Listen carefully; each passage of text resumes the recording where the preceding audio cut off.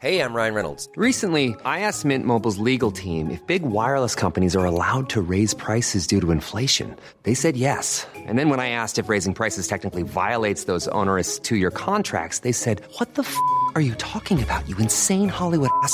So to recap, we're cutting the price of Mint Unlimited from $30 a month to just $15 a month. Give it a try at mintmobile.com/switch. $45 up front for 3 months plus taxes and fees. Promo rate for new customers for limited time. Unlimited more than 40 gigabytes per month. Slows full terms at mintmobile.com.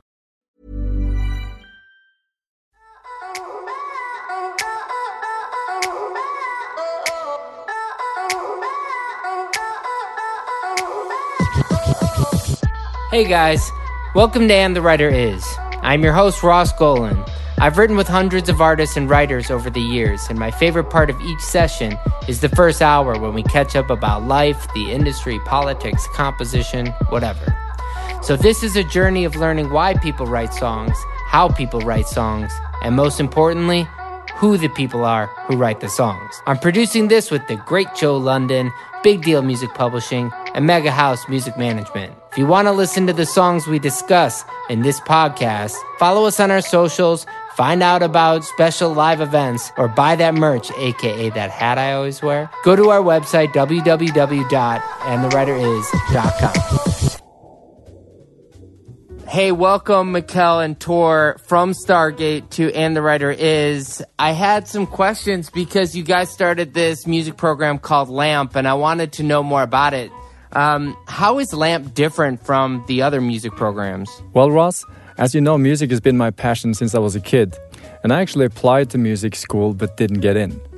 So we knew at LAMP we had to be very different from traditional education. We will see you and hear you purely based on your talent. Did anyone ever ask you about your GPA in the session? I think not. We actually teach you how music is done in the real world, like you're in the Stargate session. Amazing. If I wanted to be a part of it, how would I apply? Simply go to lampmusic.com. That's LAAMP music.com. We think a lot of the most interesting people in music don't necessarily have high school or college education, so we don't require any degrees. All you need to do is send in your music, and that's how we decide who gets into the program. This is a paid program, so if I have to pay to be a part of it, what kind of value would I be getting as a student? You'll leave with an amazing number of songs in your catalog, because the absolutely most valuable thing in the music business are the actual songs. You'll also have studio time every single day and collaborate with other super talented people in the community. And since we're also bringing in top executives, publishers, and managers, it's also a great place to connect and have your music heard by some pretty amazing people. What would a week look like at this program? So every Monday we have a new mentor coming in, and they're talking about their most valuable lessons. Then we go to the studios and start writing on this week's assignment. And then the mentor will go from room to room and actually interact and work and help write these songs and shape these ideas. And we deliver them on Friday, and every Monday we have a listening session, give feedback, and the whole process repeats. Who are some of the mentors? Some of the mentors we have so far are Justin Tranter, Neo, Circuit, Jossie, John Cunningham, Emily Warren, Charlie XCX, and of course us, Stargate. So here's the real question. Can greatness be taught? Well, most of our students will already be pretty good. So we focus on the difference between good and great. And I think every single mentor that's in this program, they've done great stuff. So they know what that sounds like and feels like. And our mission is to help you take your music to the next level.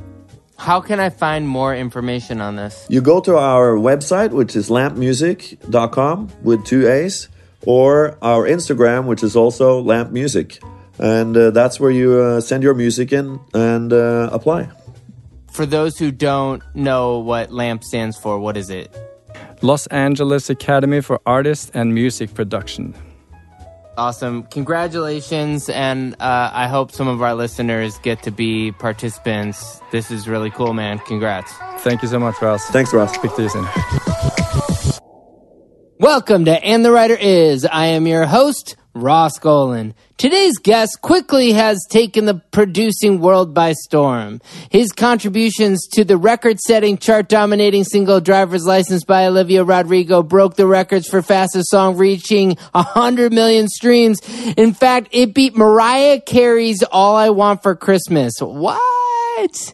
It debuted at number 1 and sat there for 8 weeks, which is virtually unheard of for a debut artist. Of course, all this predictable success is after he launched another streaming star, Conan Gray. Original from Long Island, this overnight success started his career more than a decade ago with his band, As Tall as Lions. It goes to show that you just can't predict how a career can and will unfold. Funny, but it seems like his is only beginning. And the writer is Daniel, a.k.a. Dan Nigro. How's it going? So Daniel, Danielson, let's start from the beginning, of today. You worked out today. I did. I worked out and with a producer crew. Yeah. What is that? Oh, no, I'm joking. I mean a couple of my friends, but we're all producers and we all work out together on several days a week. Who are the other producers? Ariel Rexscheid and Jesse Shakin. Those are very, very accomplished producers. Do you guys just like clink platinum plaques as you go? Yeah, that's pretty much actually what we do. We're not allowed. I wasn't allowed to join until I had a platinum plaque. So that's really funny. Yeah. Those are really good dudes. They're super nice. Yeah, they are. We have a good time. They're actually some of the first friends that I made when I moved out to LA 10 years ago. That makes sense. All right, well, let's go even further back to May 14th, 1982. Mm-hmm. Long Island. I think it was Plainview, New York. I think that's where I was born. Yeah. Uh-huh. It was a good time. Are your parents musicians? Very, very non-musical parents. They still, to this day, fully don't understand what I do.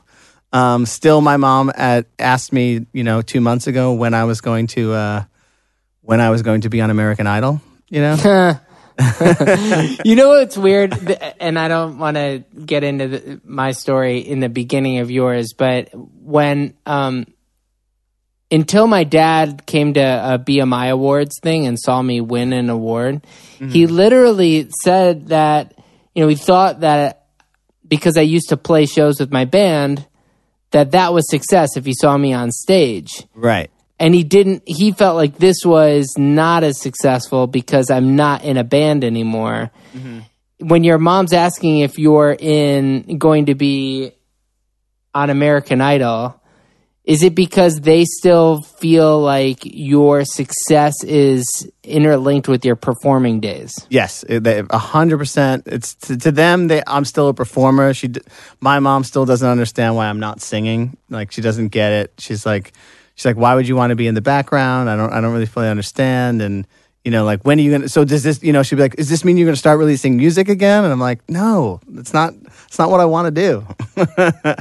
How does it? Is it something that she literally struggles with understanding? Where I think is she upset? Does she feel like you're squashing her talent? I think she definitely She doesn't. I mean, I think for many years they didn't fully understand what I was doing out here. They're like, I remember my dad even well, obviously my production career is taking off in the last couple of years. But when I first moved out to LA, I was actually having a lot of success just writing jingles and making money by doing commercial work. And so I was making money when I first moved out here, and even after I bought a house and completely based on what I was doing with music. They were still like, well, are you going to move back and maybe take over the family business at some point? When are you thinking about going back to college? And I'd be like, I make good money and I'm happy. I don't understand why I would change my career path. They didn't understand that this was something that would actually last for more than a couple years. What is the family business? My dad owned an office products manufacturing company. Oddly, very, very similar to The Office. And when The Office came out, I swear I was did they have some spies in my dad's factory? Like, this is weird. Like, everything from the shipping department and the amount of people in the actual office itself, it was like uncanny. Like, it like really tripped me up for a while. Quitting college, did that disappoint your family? Did you go to college and then, because you said I dropped out of college. I got signed to a record deal when I was 19. So I was just starting my junior year of college. Maybe it was 20. Maybe I was 20. Like it was all happening around like late teens, early 20s. We got signed to Triple Crown Records, and I like wanted to. Like we did, my entire band. We quit school, and I just like bummed it at my parents' house for several years while I tried to like make it work. But yeah, I mean, that at that point, my parents were really confused. And like actually looking back, I mean, I'm glad that I did it and it all worked out. But it was kind of funny that I like dropped out of school and like literally sat on my parents' couch for like 6 months waiting around for like my record label to decide when to put out our record, because we didn't really understand how any of it worked, you know? And so for my entire, what it would have been my senior year of college, I sat at home and drove my mother crazy because she like didn't understand what was happening. And really, rightfully so, I didn't actually understand what was happening at the time. I think when people get record deals, their assumption is that, and this is maybe even a different era, because it's a little easier to move records when you don't have to manufacture anything. Right. You know, when you're not distributing physical sales for the most part, things do move a little faster. But I think people think when you get that record deal that things do move fast, and in reality, it's like you've been touring, you've been getting all this. You build up enough buzz to get a record deal, and then everyone puts the brakes on. Yeah, because that's literally what happened. We like literally put the brakes on for almost a year, and like I mean, yeah, it's like it's the most cliche story you could think of. Like I literally thought like, oh yeah, we're signed. Like now it's all now everyone else does the work. Like we did the work, you know. Like now we're gonna sit back. We finished our record, and we were like, cool. We're gonna wait until they want to put it out, and then we'll start touring, and we'll get on big tours because we're signed to a label now, and everything's just gonna work out. You know? Yeah, funny and how that's that not happens. how it goes. Well, when you you know, I have enough notes here to know that you started. That you found your love of pop music in 6th grade. So let's start from 6th grade. Is that what did I say that in interviews at some point? Must have said that in an interview because it's in my notes. Unless somebody else got that wrong. Is that correct? Is that incorrect? I think I always loved pop music. I feel like I was always like insecure in high school because all of my friends, like there was like I went to a Catholic high school, and it was a really big school. Actually, I think there was like 400 or 500 kids in my grade, and there was like a music circle, like a clique of music kids, and all the kids in my music circle, like or just all the kids in the music circle, was probably like 40 or 50 kids. They all listened to like alternative music or punk music or emo or screamo or hardcore. Like I'm from Long Island, so like the emo and screamo scene that was the metalcore and all that stuff was like so big. And so if you were into music as like a 14 or 15 year old, like that's what you listened to, you know? And I feel like I was always like, I was listening to like TLC and like Whitney Houston and Mariah Carey and like, you know, being like, and I also, I mean, I did actually love like Pearl Jam and Nirvana and No Doubt and Green Day and Nine Inch Nails. But like I also had this love of pop music that like nobody else shared. So like I bought those CDs and like was like secretly like listening to like Mariah Carey, like Always Be My Baby, like, you know, think like, but I don't know. So I always loved pop music. And then when I was in my band, like I was always trying to make us a little bit more pop. And then everyone was like, no, that's like not cool. Like pop music isn't cool. Like we got to make music that sounds like Our Lady Peace and, you know, Pearl Jam or whatever it was, you know, what was big at the moment. It's funny. So I feel like I was always, and even like growing up in the band and like throughout, I mean, granted, I like got really into like a lot of like Brit rock and alt rock in college, and I was really obsessed with it. But at some point I was just going like, no, like I actually find pop music really interesting, like the production style and all that stuff. And I had no clue I didn't know how to do it at all, but I just found it so fascinating. And I was finding like rock music in general was becoming like a little bit like, it all sounded really like formulaic to me. Right. And so I started to like slowly like shift my interest in what I listened to, and that was also like later. I was like 20. I didn't start producing music until I was almost 30. When I guess making music, making music in a band versus the music that you're listening to, why is it so hard for people to play the music they listen to or write the music they listen to? Why were you not writing music that you listen to?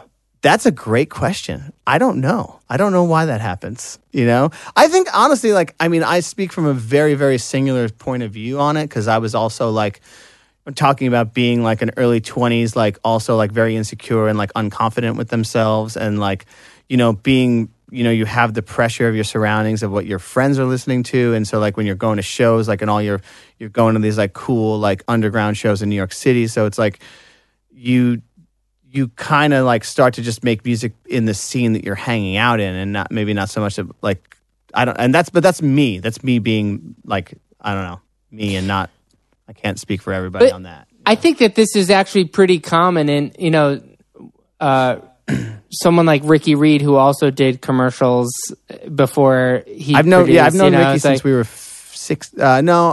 19 or 20. Yeah. Yeah.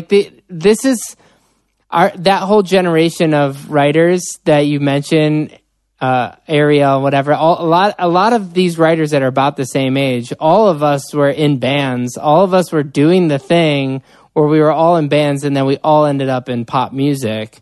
Right. So it's interesting that, the perception of pop music versus, if that I don't know, there's something about the perception. I think it changed at some point. I really feel for me personally, around 2010, 2011, I remember it changing, whereas I went from listening to and I still listened at the time. I remember being excited about a new Broken Social Scene record or a new Arcade Fire record or a new Feist record or something that was a little bit more indie leaning. Yeah. And at some point, friends were showing me Beyonce records and being but listen to those drums. And I'd be right, how do you make it sound like that? And at the time, I didn't actually understand how to bring samples or drums into a session. I just thought the only way that you make drums is by actually playing the drums, So I was I remember listening to certain records and being confused is but how do they get it to sound like that? Because I'll put a microphone up and my drums don't sound I didn't understand the process in any way. And it wasn't until starting to and then, I remember Justin Raisin and Ariel giving me a sample folder and being no, you just put these in the session. And I'd be oh. Yeah, right. you just, and then, and the idea of, the thing is, you would have to do Beat Detective when you'd have a real drummer anyway to try to quantize these real drummers to, even if you had the best drummers in the world, you still were shifting things around versus. Yeah, but I literally didn't understand any of that until I was until I was almost 30. I just didn't get it. I didn't understand what was. I was so confused by it. None of it actually, even the songwriting world. I was telling someone recently, it just didn't make sense to me. I was wait, so you write a song and it's not for you? You go in with other writers and then you just make a song and then you try to hope that other artists will sing it. But I don't understand how do they even hear the song? How do you know them? Are you friends with them? It didn't make any sense to me. It just was I was so confused by the whole thing.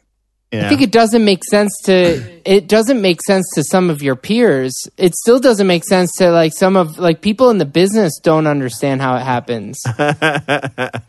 and honestly, you are in a crew of people where a lot of times people really do write just one-on-one, or if it's these 50-50 songs, or at most, 33% songs, you're not in the part of the world.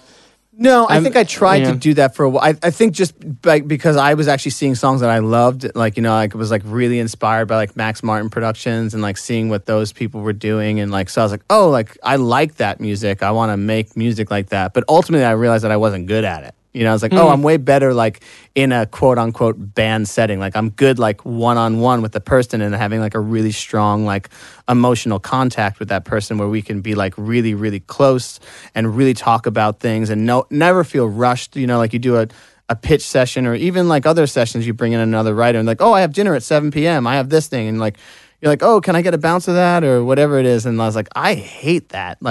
I like to be able to know that if I don't finish my thought that day, that I can still call that person tomorrow and be hey, So this is what I was thinking on that song, and not feel like weird about it. That like they're like, oh, that song that we didn't finish yesterday. Like, well, that we didn't finish it, so why would that be a song? You know, and that mentality really freaks me out. Like the whole like, you know, like feeling like so detached from the song in that way.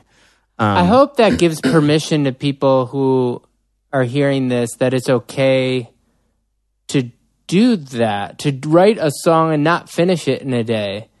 Yeah. It's so logical to people who are in bands or who are artists who, when they write for themselves, most people aren't writing a full song in a day. But it's okay if you just write a pre-chorus, and that's I mean, a lot of my favorite songs, like especially with like Olivia and stuff with Conan, like we spend, you know, like a lot of, especially with Olivia's album, like 7-8 different versions of a song, you know, like changing it. Like, is that chorus good? Is that verse good? Like, can we go back and fix it? Should we start over and re-record the whole song? You know, like, and I think those things are so important, you know, that to like be able to feel comfortable enough with the other person to like, to know that like you can like go back and fix something that has the potential to be great. I think that like in the modern songwriting world, which is really like freaks me out, is that when people like hear a song like, oh, I don't like it. And you're just like, well, why don't you like it? Like, is there something great in this? Like, I was like, because I feel like there's something great here. Like maybe I didn't nail it on the first try, but like we can get it there, you know? And people don't have that. They'll just hear like, hear it and like that's it, like that what they hear the first time, and like they don't think that there's any potential for change, you know. That's the Max thing that you get when you know when you say that you want to be like Max, or when you want to sound like him. To sound like him, you have to be willing to go back. Right. None of those songs are written in a day. No. And none of them are produced in a day. Not one. Yeah. Never. So it's like that mentality is what makes a lot more sense, and now you see the value of doing that too. Yeah, I've stopped doing it the other way. Like it's been years. Like I spent years like kind of, I feel like, I don't want to say it was wasting my time, because I honestly truly believe that you learn something from every session you ever do, and even like the most random session. Like I feel like there was a session, you know, like, you know, I probably did like 7 years ago with some artist that like I, you know, talked to for the 3 hours that they were over the house, and then they left, and then like I could be in a session 7 years later and be like, oh, and then like they think an artist asked me, oh, can you like make it sound like this? And I'm like, oh my God, like I actually made a sound like that like 7 years ago. Like, you know, like, and instead of me spending 4 hours trying to figure out how to get that sound, I'm like, oh, like, yeah, I know exactly how to do that, you know, and I could do it in 5 minutes now. And that like, and so that moment 7 years ago that you were like, wow, that was such a waste of a day, all of a sudden becomes like such a valuable moment to you. Yeah. Do you still do pitch sessions? No, I don't. I haven't done one in probably like 2 years. It's only with artists, right? Yeah, it's only with artists. Yeah. The weird thing is that I really like doing pitch sessions. Like I have fun in them. I just don't think that like they're very fruitful for anything. I just like, I enjoy the moment of like hanging out and making a song, you know? Yeah. But I don't think that anything's ever like come from a pitch session I've done in the last 5 years. Well, it helps if you're with artists that take outside songs, and then you can actually just hand play them, you know, while we're working. Hey, check out this hook that I wrote with a friend, kind of thing. You know, maybe that's where it's like useful for somebody who's not like... I'll do more like, and I haven't actually done it this year at all, but I've done like beat days, I would call them, you know, like where me and someone like Jimmy Stack get together and we'll just like make like these like little 4-bar loops, so like really interesting things, and I love that because it feels so creative and freeing, because you're not pressured to write a song.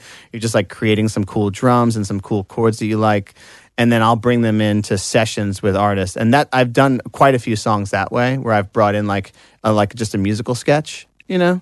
Yeah, that makes a lot of sense. And I find those sessions to be so inspiring, like for me, and also like just they're creatively fulfilling, and then also they've actually been, you know, worth it because I've used them multiple times. Let's say Caroline Polachek, and actually I did a Cautious Clay song recently in which that stemmed from like a, you know, like a beat that that Jimmy and I made. Totally. Wait, let's go back a little bit, because I kind of feel like I skipped over you starting as a songwriter. I mean, here you were listening to music in high school that was different than anybody, but you know, when you're in a band that gets signed at 19, you didn't start writing songs at 19. You played guitar. So when did you start playing guitar? When did you start writing songs? I started playing piano when I was about 5. And there's a really funny story that my mom I hated the piano. I hated it. I hated practicing. And I was like probably like 8 years old, and I was like, I hate it, Mom. Like, I just don't ever want to play. What's the point? I'm not going to be like a piano player. Like, I didn't, you know. And my mom was like, by the time you're 18, you're going to be thankful that I made you stick it out on the piano. And I was like, no, I'm not. I promise I'll never. She's like, all right, we're signing a contract. And she literally, I remember in like one of those like old like composition notebooks, wrote a contract where it was like, if you enjoy the piano by the time you're 18, like you owe me $1,000, you know, like, and so. And sure enough, by the time I was like 14, I was in love with the piano, and like I was like playing in a band, and like, you know, like it, like half of my friends were because I played music, you know. And then I started playing it, but it really started, I remember very specifically, like in 6th or 7th grade when I got really into Nirvana, and I like wanted to pick up the guitar, and I was like watching like Kurt Cobain, like was it MTV Unplugged?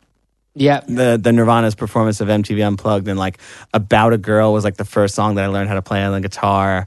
And then I was just like went through this like Nirvana phase for like 2 years where that's the only thing I listened to, and I learned like how to play guitar, like every song off of Nevermind. And then like right after that, In Utero came out, and like so I was just like obsessed with like grunge music, Nirvana and Pearl Jam and Nine Inch Nails. I mean, those were basically the big three that I was just like that I listened to religiously. And that stemmed into me like forming a band in like high school. Wait, was As Tall as Lions from high school? Yeah, we started in 10th grade. How crazy is that? Are you still friends with all the guys? I am friends with them, actually. Yeah, I'm closer with the guitar player, Sean. We still like talk on the phone, but we still have an As Tall as Lions like text thread that we like text every, you know, when something funny happens, or like there's like somebody like sends us a funny like DM, or you know, or a nice DM, whatever it is. Like we'll text each other about stuff. When you get signed to Triple Crown, you know, what are the expectations? That's a great question. I think, I mean, what the expectations that I had and the expectations that I think Triple Crown had were probably very different things. What were those? Because I was just like literally like, and it's so funny thinking about like my mental attitude of like writing, like especially when I work with people like Conan or like Olivia, who were pretty much about the same age as me when like Olivia's obviously a little younger than when I got signed, but Conan's probably about the same age when we got signed. And like just their like how prolific they are as songwriters, like how much they write and how much they know about the music industry, and like they're like the way that they navigate things. I think maybe because the internet is like makes it a little bit easier on people now. But back then I just my creative thought was like, well, when inspiration hits, that's when I write a song. So like I wrote a song once every 2 months because that's when it naturally just came to me. Like the thought of like working at the craft as a teenager was not something that I thought like was possible. I was like, no, you can't make a song happen. It has to come to you, you know? Plus there's an ego attached to people who are in bands who get signed where it's like, I can do this. I already have a deal. Like I feel like people tend to think that they don't have to, you know, that Kurt Cobain wrote 13 songs for Nevermind, and then that was it, you know? And maybe he did, and that's maybe the worst. That might be those are the things that really kill you as an artist, is when you hear those stories of, well, yes, Sting only wrote 10 songs per album. You're like, that's awesome. You were Sting. And for everyone else, and even those artists, like, you'd listen to some of these great albums, you'd be like, objectively, you can still say in a lot of great albums, there are probably 3 or 4 songs that were not hits. Yeah. You know, in a lot of those great albums, brilliant work, because we listened to albums, so we tolerated them to the point where we actually really liked those songs that were not hits. But there's no appetite for that now. So now you really need, if you're going to do an album, 10 hits, which means you have to write a lot of songs, or at least have really good co-writers in it, so you can potentially get through it. I think that it's really interesting that we tend to what's the word I'm looking for? Not grandize, Ready to pop the question? The jewelers at BlueNile.com have got sparkle down to a science with beautiful lab-grown diamonds worthy of your most brilliant moments. Their lab-grown diamonds are independently graded and guaranteed identical to natural diamonds, and they're ready to ship to your door. Go to BlueNile.com and use promo code LISTEN to get $50 off your purchase of $500 or more. That's code LISTEN at BlueNile.com for $50 off. BlueNile.com, code LISTEN. I'm Sandra, and I'm just the professional your small business was looking for. But you didn't hire me because you didn't use LinkedIn Jobs. LinkedIn has professionals you can't find anywhere else, including those who aren't actively looking for a new job, but might be open to the perfect role, like me. In a given month, over 70% of LinkedIn users don't visit other leading job sites. So if you're not looking on LinkedIn, you'll miss out on great candidates like Sandra. Start hiring professionals like a professional. Post your free job on linkedin.com/people today. We tend to make those moments. I remember reading a book about Radiohead's OK Computer and and it being they kept on scrapping songs and they didn't like what they were doing, and I'm that's what you need to feel. You need to hate everything you're doing in order to make good music. You need to think that you're not great, and you need to be at odds with your record label and fight for things in order for it to be a good thing, And I think that we tend to not we. I say as I feel my generation, when you came from a band, you tend to fantasize that those are the moments where that you're making real art, as if you're at odds with everybody and you're doing something completely different or something. I feel like that's almost typified by when you're a front man. At least, a lot of the front guys that I knew at the time, we drank a lot when we performed. You'd always have a drink from the bar while you're performing, or it was just this idea of almost, if you act like a front man, then you are a front man.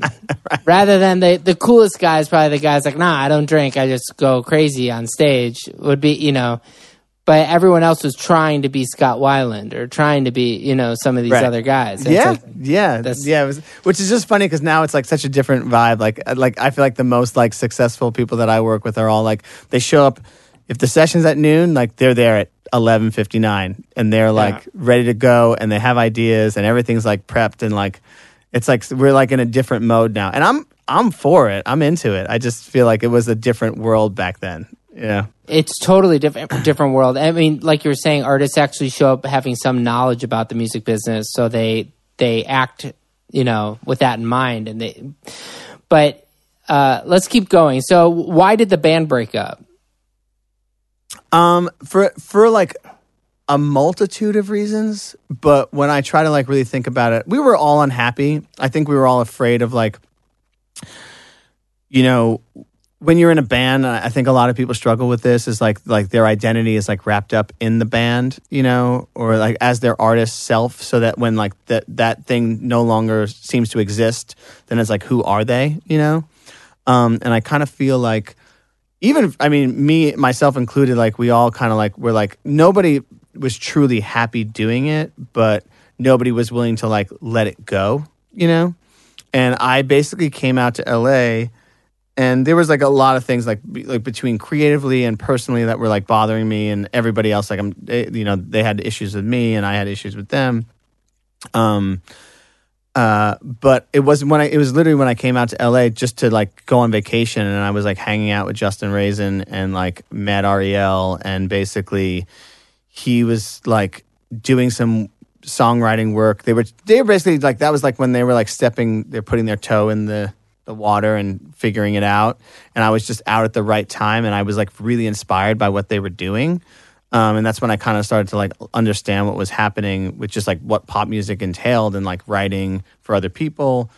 And I just fell in love, and Justin kind of brought me into a couple of sessions to write, and I enjoyed it. And also basically like we did a commercial or two, and like on a whim, like I just did a commercial or two with him, and they like landed, and I was like, oh, and we were both kind of like, yo, like you might be good at this. And I was like, wait, so there's like, I felt like I had the strength to like leave, you know, I was like, I have something else that I could do in my life that I'm enjoying. Well, and do so something else musically. Yeah, it's musically. not just something. Yeah, totally. I had something else musically that I could do, and I enjoyed it more. So I just like, I remember very vividly, like I was like, I'm going to do it. I'm going to leave the band, and I'm going to move out to LA, and I'm going to become a songwriter and do commercials, you know? And I remember like, I told the band, and they were, you know, I mean, everyone, including myself, was really upset. Like it was like a really hard thing. We were a family. Like we had been together for basically making music together since, you know, we were 10th in grade. high school. Yeah, we were in like 1997. We started making music together. Yeah. You know? So it was really hard. It was hard, yeah. And then, but it also was really, really hard to go home and tell my parents, like, I'm moving out to LA and I'm going to be a songwriter. And they were like, what? What are you talking about? Like, it's weird. It's almost there's almost, and I mean this, it's like a creative coming out.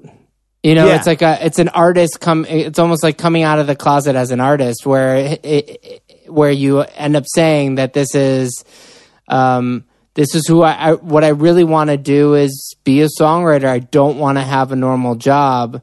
Is like a really hard conversation for a lot of people to have with their parents, because you're sort of, the expectations are that you probably, you know, be a doctor or something, you know what I mean? Actually the craziest thing is that like the band, like things were actually going somewhat okay. And I say somewhat okay, but like we were finally starting to make money, and we were finally starting to like do things, you know, and like have like shows. I just headlined like Irving Plaza, which I think is now called the Fillmore in New York City, to like 1,000 people or something. You know, like we were like crazy, finally like making headway, and we were like getting known to be like a good touring band, and we were going to start making our 4th album. And like I remember like our booking agent and our label were like, what is wrong with you guys? Like you just are getting going, you know? But we were all like, no, like, I don't know, this is not my life, you know?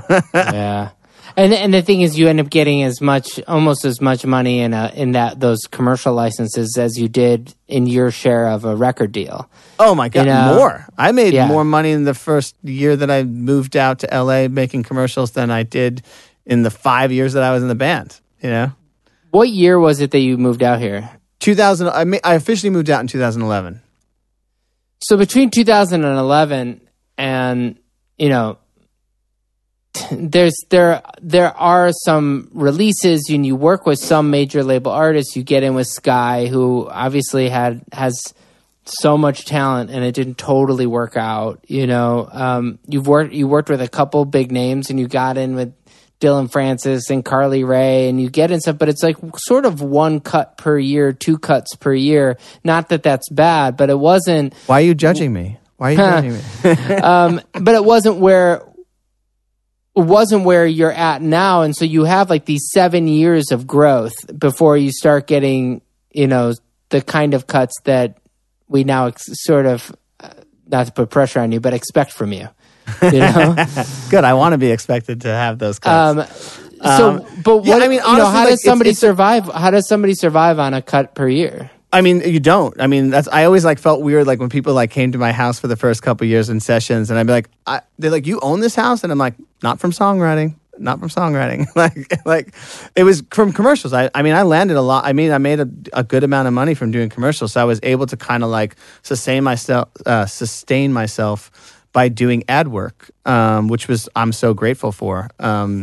And yeah, basically that's it. I didn't make any money from the songwriting. I mean, it's almost comical looking at, you know, my ASCAP checks from like 2012 to 2017. They're pretty comical to see. Why did you not give up on the writing during that time when you're doing the commercial stuff? Like, what's even the point during those 7 years to pursue being a... That's a great question. I just loved it so much. I just it's just what I saw myself doing. It was like, this is what I want to do. And I really loved what I was doing. I loved writing songs. I mean, and the great thing about doing a commercial is that it doesn't take very long. You could make, a lot of money from making a commercial that could essentially take you like 5 or 6 hours to do. So if you did a good job on a commercial, 1 week and you can make $10,000 or $15,000 from doing a commercial, then like ultimately like that's what enabled me to focus my energy on writing songs and producing, was being able to like sustain that from doing ad work, Yeah, plus, if you get in certain ads that commercials that last a long time, then yeah, the ASCAP checks in 2012 might be funny, but the ASCAP checks in 2017 start to look different. Because ultimately you don't really make that much money from commercial, like the royalties from commercial, but what you do make is the residual income from I'm also fortunate because I'm a singer, so I sang background vocals on a lot of commercials that got SAG.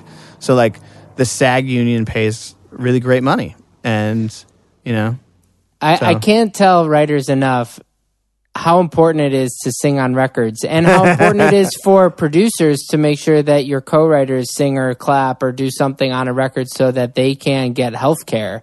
Yeah. It's really a big part of the songwriting world is making sure you're performing on the records. And people don't get it that how many of your friends are, actors who would kill to be in a commercial. Yeah, you sing on something and you get paid the same. Yep. It's hard to explain that to people, and they just don't believe it until it's it's too late. Yeah, I always find that. Yeah, I think that more songwriters should be doing that type of work on the side if they're like trying to make an income. Like I totally great. I feel like some people like I don't know if they don't frown upon it, but like, oh well, it's not like songwriting. You're like, well, it is songwriting and you can make money from it, so like do it, Totally. So there's something shifts in 2018, basically what shifted for me was at some point I decided to like kind of just do what I wanted to do. I think I was always trying to follow in the footsteps of like, the people around me and seeing what other people were doing. And obviously you're influenced by your peers and stuff. And at some point, I just something clicked in my head, and I know it was I remember it was like 2017. Like I started to I just would hear things on like a very visceral level, and just be like, I want to work with that person, or somebody would send me something and like, oh, like the record labels are really into this artist, and like in 2015, I'm like, okay, cool, like people are into this music. I don't really get it, but I'll do it, And at some point, I just said like, no, I'm just gonna do whatever I want to do. And I met, Caroline Polachek was like one of my was in Chairlift, and she was starting to make a solo record, and I heard from someone, and I just found her voice to be like the most incredible thing ever. And I reached out to her, and we started working, and then literally I remember being in a session with R.L. Grime, and I was like writing an EDM-y type of song with him. And he was playing me some new music, and he played me this song, and there was someone singing on it, and I was just like, who's singing this song? And he's like, oh, this girl named Freya. And I was like, I need to meet this person. And I literally was like, who is she? Like, I was like, I don't know, it's the girl from England that my manager set me up with. And I reached out to his manager. I was like, who's singing that song? He's like, this girl Freya Ridings. And I looked her up, and there was literally I couldn't find a single thing on her. And I reached out to her people, and I was like, I need to write a song with this artist. Like, this is my favorite voice I've heard all year. And they were like, oh, she'll be in England. Like, she'll be in LA in April from this day to this day. And I was like, I'm going to be in New York that week, but I'm going to fly back to write with this person. And I literally flew back from LA to LA for 1 day to write a song with Freya, and that was Castles. We wrote Castles that day. And I feel like that was, and then I heard somebody showed me Conan, and I was like, that kid's voice is insane. I want to work with him, and I want to just I started to realize what I was good at doing. And I was like good at working with people who had really unique voices, you know, and I realized about myself that I wasn't a great lyricist, that I'm really good at everything else, but like really getting the story down. I can help somebody finish a story, but I'm not like the one to come in with like the concept. So I realized when I started to work with artists that were like concept heavy artists that were able to like write from a very like real experience and also like have really interesting things to say, that I could kind of fill in every other gap, like whether it be like production or chords or melodies or transitions, like just helping fill like the spaces that those artists needed. And I kind of realized that that's what I was good at doing. And I feel like that's when kind of my career changed, when I started to just like started to focus on literally the things that I knew that I was good at, as opposed to like things that people were telling me that I should do. It's so hard to do that, man. You make it sound so easy, but most people will look at the opportunity to work with an artist if they have certain accolades or certain social media imprints, and nobody really, like, people tend to not say, wow, that guy's voice is great, so I'm going to work with them. Because there's no way, you know, Conan was not Conan when you heard him, but right? he was. Like, that's the thing, is that I know it does sound weird, and but I can't stress enough that like I literally started following my gut. And I know it sounds crazy, but I literally just like, and with Conan, with Freya, like all my successful like artists that I've worked with in the last 3 years, Conan, Freya, Caroline, Olivia, I literally heard, Caroline's a little different because I've known her music for a while and always a fan.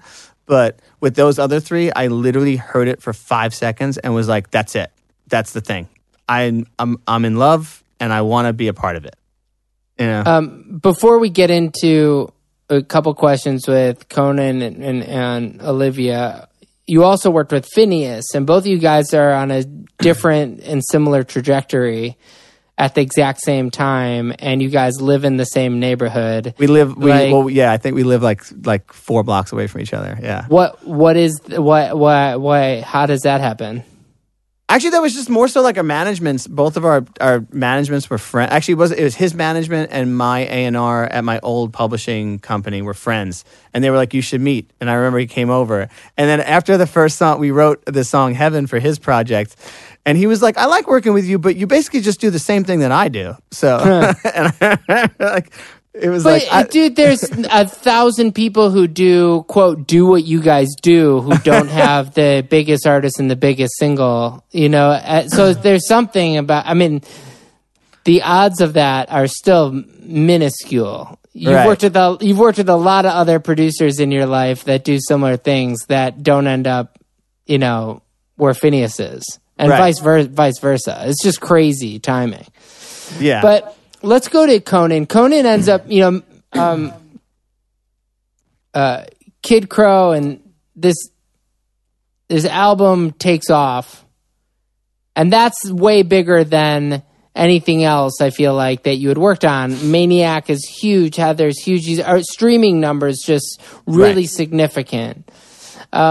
But they weren't necessarily crossing over to hits that, say, your mom would know.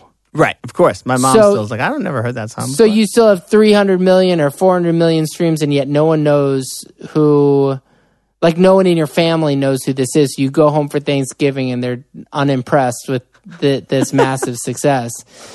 Was that frustrating? I don't care about any of that stuff. I just want to make good. I say this, and I really don't mean to sound like a cliche, but like I don't care about that shit. Like I don't care what other people think. I realize like just make music that you like making, and honestly, the more that I enjoy making the music, it turns out that the more it works out. You know. Okay, Olivia, this is it. You know, I know that there's a thing with you know, authors who write their book that is impossible to, you know, it's going to be impossible for J.K. Rowling to beat Harry Potter. You know what I mean? Right. It's like you can try, but statistically it's unlikely. And here you come across another great singer, and tell me about like meeting her and, that process? I mean, yeah, I've told the story a couple times, but basically, because of the success of Conan and the fact that, I'd been with him since the beginning of his pretty much everything besides Idletown, we had worked on together. And I feel like I had like a large hand in kind of like helping him, figure out his sound. He's very involved in it. I mean, he's super involved and knows exactly what he wants, which makes it so much easier. But because of that, obviously you have so many people who hit you up being like, hey, like you did this thing with Conan, like do this thing with my artist, and I'm like, that's not how this works. Like, you need someone with a vision. Conan has a vision, he knows what he wants. He knows who he is, and so most of the time people send me things and I'm just like, oh God, like, no, not this. No. And somebody sent me Olivia and was like, you should check out this girl, Olivia. She follows you on Instagram. I was like, who's Olivia Rodrigo? And I literally went onto Instagram and I heard her. She performed this song that she wrote called Happier. And I just thought it was like such a clever concept. And I was like, damn, that's a great freaking hook. And I was like, I really like that. And I just DM'd her and I was like, yo, I think you're incredible. Like, let's write a song, or like, let me try producing a song. Like I don't even need to write with, whatever it is. And so, so basically we met and then the quarantine happened. And so we actually didn't get to we met literally the week that everything went into lockdown. And then we obviously spent like a few months not working because we just like emailed back and forth casually. She sent me some songs and I was just obsessed with Happier. So I was like, why don't you come over? Like once like we started to figure out like, oh, you live in Pasadena. Like, okay, like you haven't been seeing anybody. I'm not seeing anybody, like, why don't you come over? You live 5 minutes away and we'll try to, and I was like, we'll just track Happier. Like I'll get your vocal and I can mess around with it, And so she came over, we recorded a vocal and I just started messing with it. And to be honest, like it was, it was a learning process because she had never really been having songs produced and she wasn't exactly sure what she wanted yet. So like the first like go ahead or two, I like remember like doing my first pass of Happier and thinking to myself like, wow, like I think this is gonna be really cool. I did like a verse and a chorus and I played it for her. She's like, oh, I don't like that. I was like, oh, okay. I was actually kind of shocked because I thought it sounded really cool.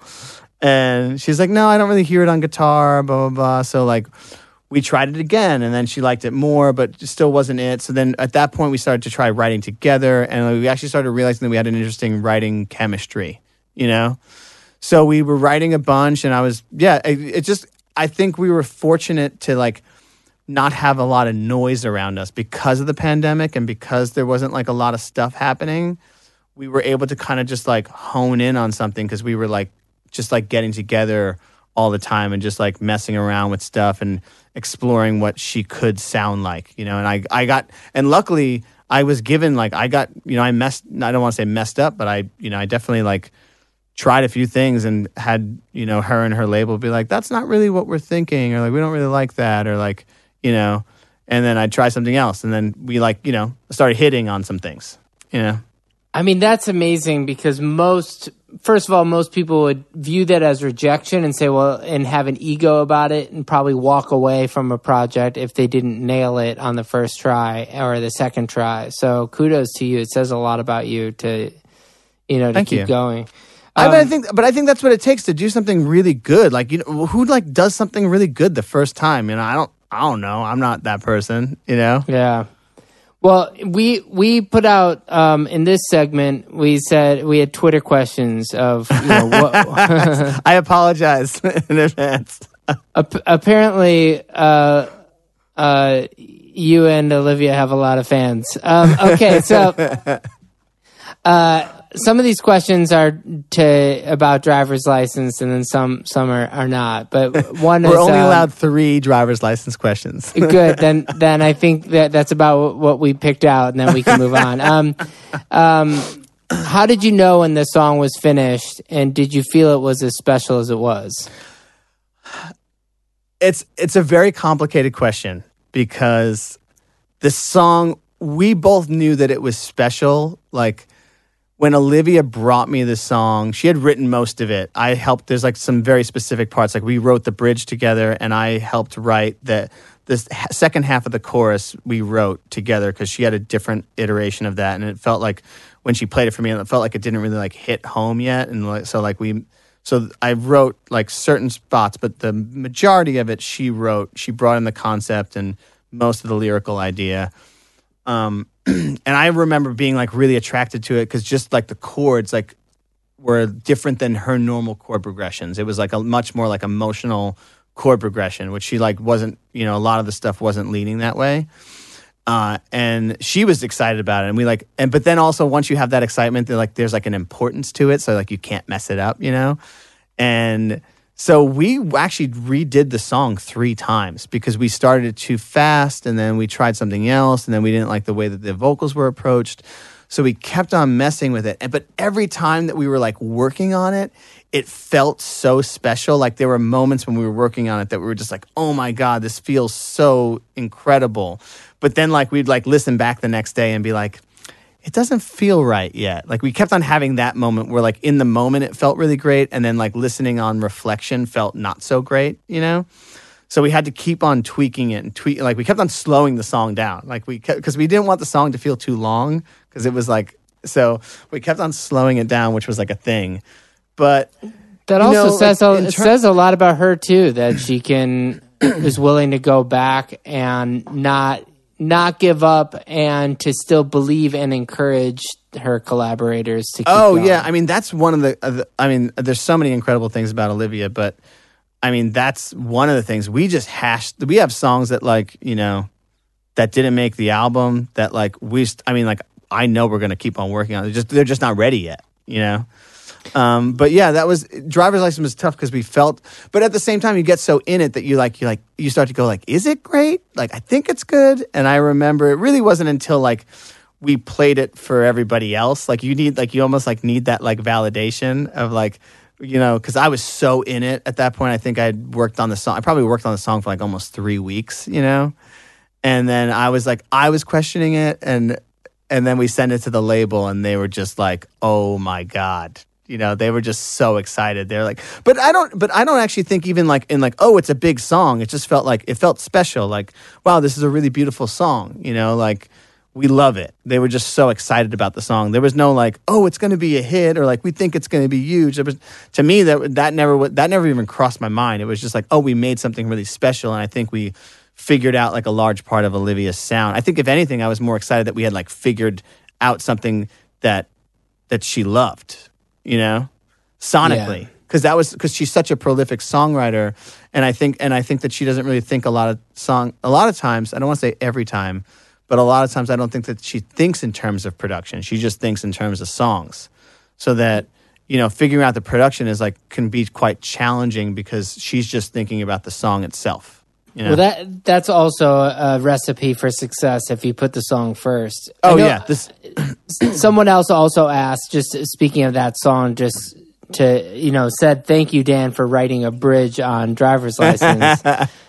Can you talk about the importance of having a bridge in this and why so many songs are now bridgeless?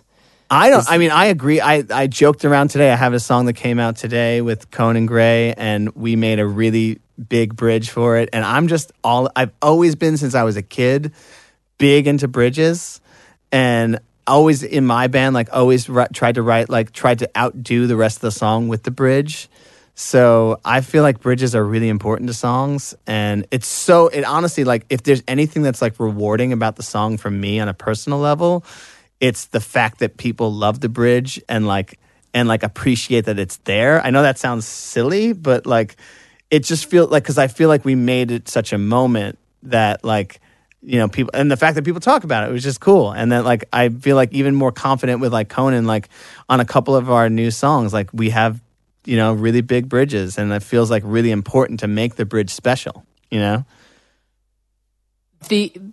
When did you? I mean, somebody asked, when did you know it was a hit? I think everyone knows when we all knew it was a hit. It was all the same time. But it was on Saturday, January 9th. I mean, it's just so crazy to have, you'll have other singles out in your life, but why and how did it go? I mean, how does this happen? Everyone in the industry wants to know how this happened. I don't know. Don't ask me that. I don't know. I'm just so freaking grateful that it happened, you know? When writing up the follow-up songs, you've, already, Deja Vu and is also successful, but do you start changing your expectations? No, honestly, no. I will say that one of the greatest things about Olivia too is like she's just like focus is ahead. Like just we're working towards a thing. We've been working towards it the whole time. I mean, I don't know. I mean, the only thing that changed was just knowing like it felt like I think everybody felt like a little bit, Olivia, me, like the label. It's like we didn't know what to expect from, just like what people were going to think of her as like, doing her own project and so seeing how like warm of a welcome Driver's License got, like how much of an open arms, thing it had, just made us feel more confident in what we were doing. I think if anything, it just made us feel like excited that we had other songs that were already done, that we were like, oh wow, like people are gonna. I don't know how to explain it. It's like it almost felt like a relief, in a way of like, wow, like people are gonna love this because we're working on such. We already felt like it was what we were working on was special. So to like know that we had like other songs that were like felt really great, just was like made it feel better. I feel like I'm not articulating that. It makes sense. Let's go to the next segment. We're gonna go. This is a 5 for 5. I'm gonna list 5 people or things, and you're just gonna tell me what comes off the top of your head. Okay. All right. Let's start with your wife. My wife is my best friend. She's amazing, and I think that I don't know if I would have. I think I attribute a lot of my recent success to her because I have someone that I can actually like talk to, and she's honestly one of the craziest things is she's like my best sounding board. It's crazy. She has like I don't want to say she doesn't have perfect pitch. She has really good relative pitch. She's not a musician in any way, like literally just never practiced music in her life. I think she maybe played I think it's the violin when she was like really little, but like she doesn't really know music. But she can like, she'll like come in the room and I'll be working and I'll be like, what do you think? And she's like, the snare drum sounds like it's in a different room than the rest of the song. I think you need to change the snare sound. Like she's that specific. She's brilliant. She's such a pro, and I love playing her stuff because I feel like and she's really on. She'll always be like, I don't like that song. That song is annoying. So, it's so funny. If people knew the playlist of songs that wives of songwriters or husbands of songwriters, the ones that they don't like that came out that were hits or not hits, but like it's pretty funny. There's definitely a list of those for everybody where I'm sure that there'd be a lot of people who would want to know who's on your list. Let's go with your I forgot what you called it, but your production crew, with Ariel and Jesse. Jesse. My workout crew. Throw your workout crew, throw in Justin Raisin in there, some of these guys that that you're close with. How do you describe your crew in LA? I don't know. Oh, how do we describe them? I don't know how I would describe them. It's an interesting thing. I think I love the fact that especially people, Ariel, Jesse, Justin, like they're all people that like I'm really close with, but they're also so talented and also we're talented in different ways. So like it creates a really good like sense of like a competitive energy that I like. I think having people around you that are actually really great at what they do to make you feel like a little jealous or envious at times is really helpful to make you better, You hear songs that they work on, you're like, oh wow, that's really great. Like I wish that I had thought of that, or like, man, like that like I feel like I feel like Ariel's someone that I have a certain relationship with. He's always like playing me songs that like he's working on, and I feel like I have like it's always cool to hear that kind of stuff, and like it inspires me. And then like also like I feel like I can tell when there's something like, oh man, like that song's gonna be big. Like I feel like I have those moments where I can like pick out like, ooh, that's gonna be a good one, Yeah. Let's go with Conan Gray. Say it again. Conan Gray. What comes to mind when I think of Conan. Yeah. He's my son. I love it. Olivia Rodrigo. She's my daughter. I have two surrogate children. Yes. That's beautiful. And then let's go with your. Now I want to know what your mom thinks. So let's go with your mom. But what did my mom thinks about what? Well, she started with the career wondering when you were going back to college. So my mom has this funny thing where she thinks everything should be revolved around me. Obviously, all mothers are I mean, Olivia and I were joking like when Driver's License started to blow up, and like Olivia did an interview or two, and my mom watched them, and she Olivia didn't talk about me as she shouldn't have to talk about me in any of her interviews, and my mom was like, Dan, I watched an interview with Olivia, and she didn't talk about you at all. And I'm like, okay, well, why would she have to talk about me? Like, she doesn't need to talk about me at all, She's like, well, I don't know. I mean, she talked about Driver's License and she didn't mention you at all. Like, I don't know why she would. If you were performing on it, maybe that would be... Well, listen, man, thank you so much for doing the podcast. It's fun to watch.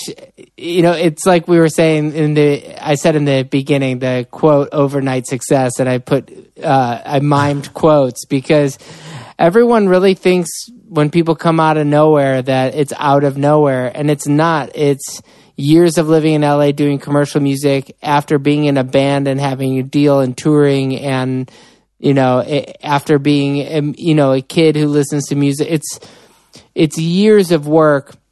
And so for people to just get to know you after breaking records, it's amazing. I love that people might think that you're an overnight success. A 39-year-old overnight success. It just amazing, man. You've earned all of it, and congratulations. Thank you very much, man. I really appreciate that.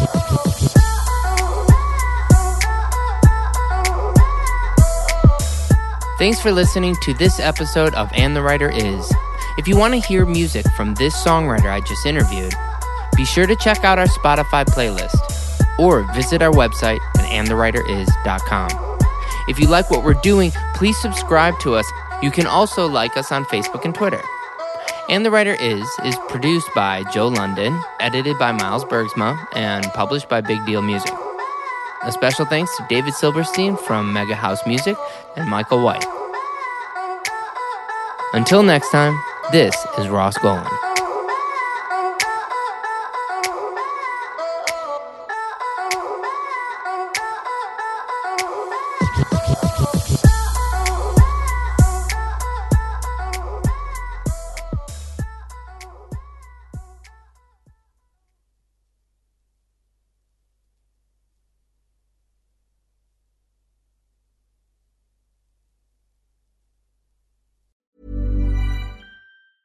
Even when we're on a budget, we still deserve nice things. Quince is a place to scoop up stunning high-end goods for 50 to 80% less than similar brands. They have buttery soft cashmere sweaters starting at $50, luxurious Italian leather bags, and so much more. Plus, Quince only works with factories that use safe, ethical, and responsible manufacturing. Get the high-end goods you'll love without the high price tag with Quince. Go to quince.com/style for free shipping and 365-day returns.